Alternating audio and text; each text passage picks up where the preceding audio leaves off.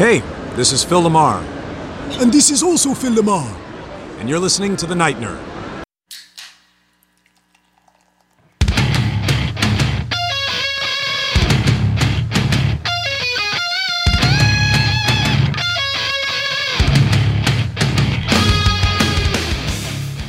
Welcome to the Night Nerd Podcast. I'm your host, Lance. It's Thursday, so we're going to talk a little bit of history. All week we are celebrating Arthur Conan Doyle. He was born May 22nd, so happy early birthday, happy birthday, man.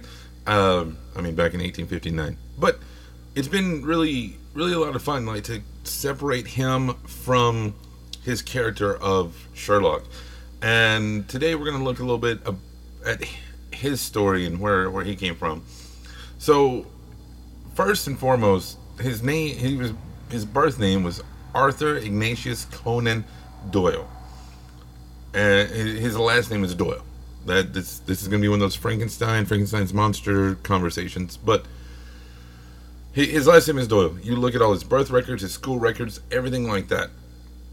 Even in the Library of Congress, he's under Doyle. But he kind of started using it, and other people started using it, compounding it together to be Conan Doyle. But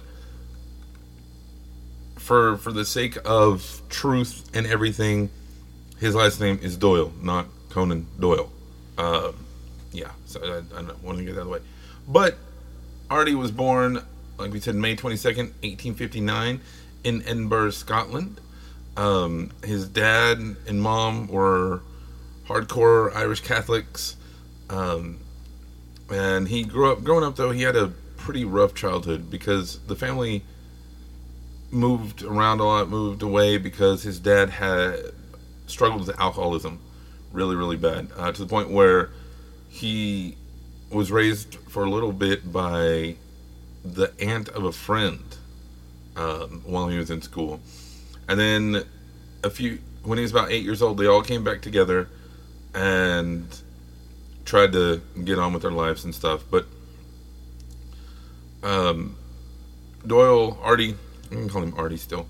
Artie, throughout all this time, showed literacy all through his life. He wrote a lot of letters to his mom when they were away, and a lot of these are still intact and can be read online and at various museums around the world and stuff. He was sent to a Jesuit school, and he just didn't really like it. They didn't teach any modern things, as far as medicinal practices and scientific theories and stuff. He thought that they were still kind of in the Stone Age, so he felt like he didn't learn anything there. And then he would go on to go to school in Austria, and he would do that. They're like, all right, you need to learn German and stuff, because that was a big language. English and German were kind of the big languages back then. As he would go and learn and grow and stuff, he became agnostic. He drifted away from his faith and became agnostic. And a lot of people say it was because the schools, he went from a hardcore, super strict school to one that was pretty lax, the Austrian school. So, I don't know. Later on in life, he would be like a spiritualist, a mystic, kind of like a Harry Houdini and stuff. But he's a doctor, he's a sir. So I don't know if it would be Sir Doctor or Doctor Sir. I don't know. But he would go back home in Edinburgh and study medicine. And while he was there, he started to write for various journals, I think scientific journals, and even wrote his first fiction, which was The Haunted Grange of Goresthorpe, and it wasn't picked up at first, but now, again, you can read it and things. He also wrote stories about poison and, like I said, various sciences and stuff. Then he would go on to work as a doctor on a whaling ship that traveled around the world and met up and was he wasn't necessarily part of the whole expedition, but they met up and helped with an expedition that helped name and explore and chart the Franz Joseph Islands. And so, it's kind of, like I said, he really didn't do a whole lot with that, but it was worth mentioning because just to show all the things he's done in life. It's pretty crazy. And even after he got his Bachelor of Medicine and he got a Master of Surgery, he would even go and get a Doctorate of Medicine degree, which back then you didn't have to be a doctor, which is kind of scary, but he got it. And he said, dude's real smart, and we'll look in a second and see how he really was kind of a Renaissance man. He could do just about everything. In 1882, he opened up his own practice with a friend, but apparently there was some drama there, and they broke it off pretty quick. And he moved with just $10 to his name, which is about $1,000 now, and set up a new medical practice. But it wasn't very successful. Well, at the time, because during this time, he didn't have clients. He was just sitting around hanging out. He would write, and he would start writing all his fiction and stuff. And this is where he started to write Sherlock Holmes and things.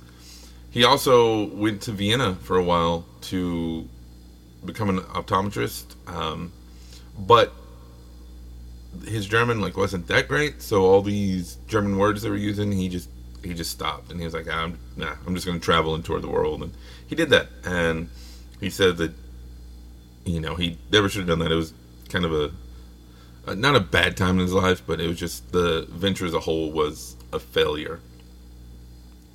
But like I said, he wasn't just a doctor or just an author. His sports career was amazing. He was a goalkeeper in soccer, and he even played on amateur and stuff under a pseudonym and stuff. He was a cricketer, which, sidebar, I feel like that word should be a cricketeer, like a musketeer, all of those things. A cricketer, I don't know. I don't know. I literally know zero about cricket. So, who knows? But yeah, he was a cricketer, and he actually was really good. And he even formed an authors team with J.M. Barrie and P.G.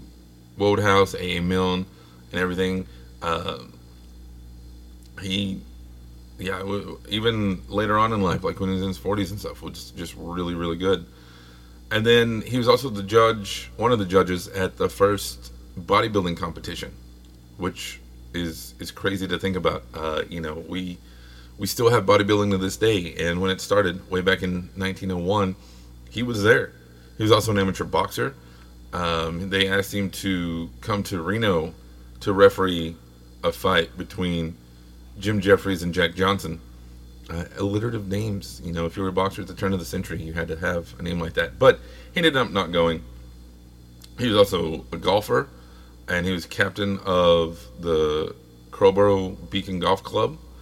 Everything like that. It was just crazy. He also, he just keeps going. He was an amateur. He won the amateur billiards championship in 1913. So even after he was famous for writing and stuff, he was still doing all these things. It blows my mind. I mean, there are very few, aside, I guess, from optometry, there's not really anything Artie couldn't do. And he was an advocate for so many things. I mean, he was pro-vaccines, so he's 150 years ahead of his time. And he helped with cases sometimes to prove people were innocent, using his facts and stuff. He got into politics and endorsed a lot of people, and even ran for parliament. I mean, the guy did everything. It's crazy. And we could do a whole podcast, and I don't just mean one show, but a whole series over him, because you can get and look at his architecture, you can look at some of his other works in writing and everything. Just really impressive. One of those, you see a lot of people from that time period who are explorers and writers and so many other things, and he was one of them, And I think all that experience really lent to helping with the creation of Sherlock Holmes, because Sherlock was very forward thinking at the time, much like Artie was. And he used all these experiences to tell good stories. You know, that's what they say, you know, write what you know. Well, when you know everything, you're going to write good stories. And that's why Sherlock Holmes is such an endearing and long-lasting character. Even though Artie didn't like him, he actually wanted to kill him off earlier than he did. And then even when he did kill him off, he brought him back because money. Yeah, it's crazy to think about. But let me know, what are some of your favorite Sherlock Holmes stories by Artie Doyle? See, you can leave the Conan out. You can let me know in the comments below here on SoundCloud or on social media, Facebook, Instagram, YouTube, everywhere. Just look for The Night Nerd. Otherwise, you can email me, nightnerd@thenightnerd.com. But that's going to do it for me today. Again, my name is Lance. Thank you all so much for listening, and we will see you next time.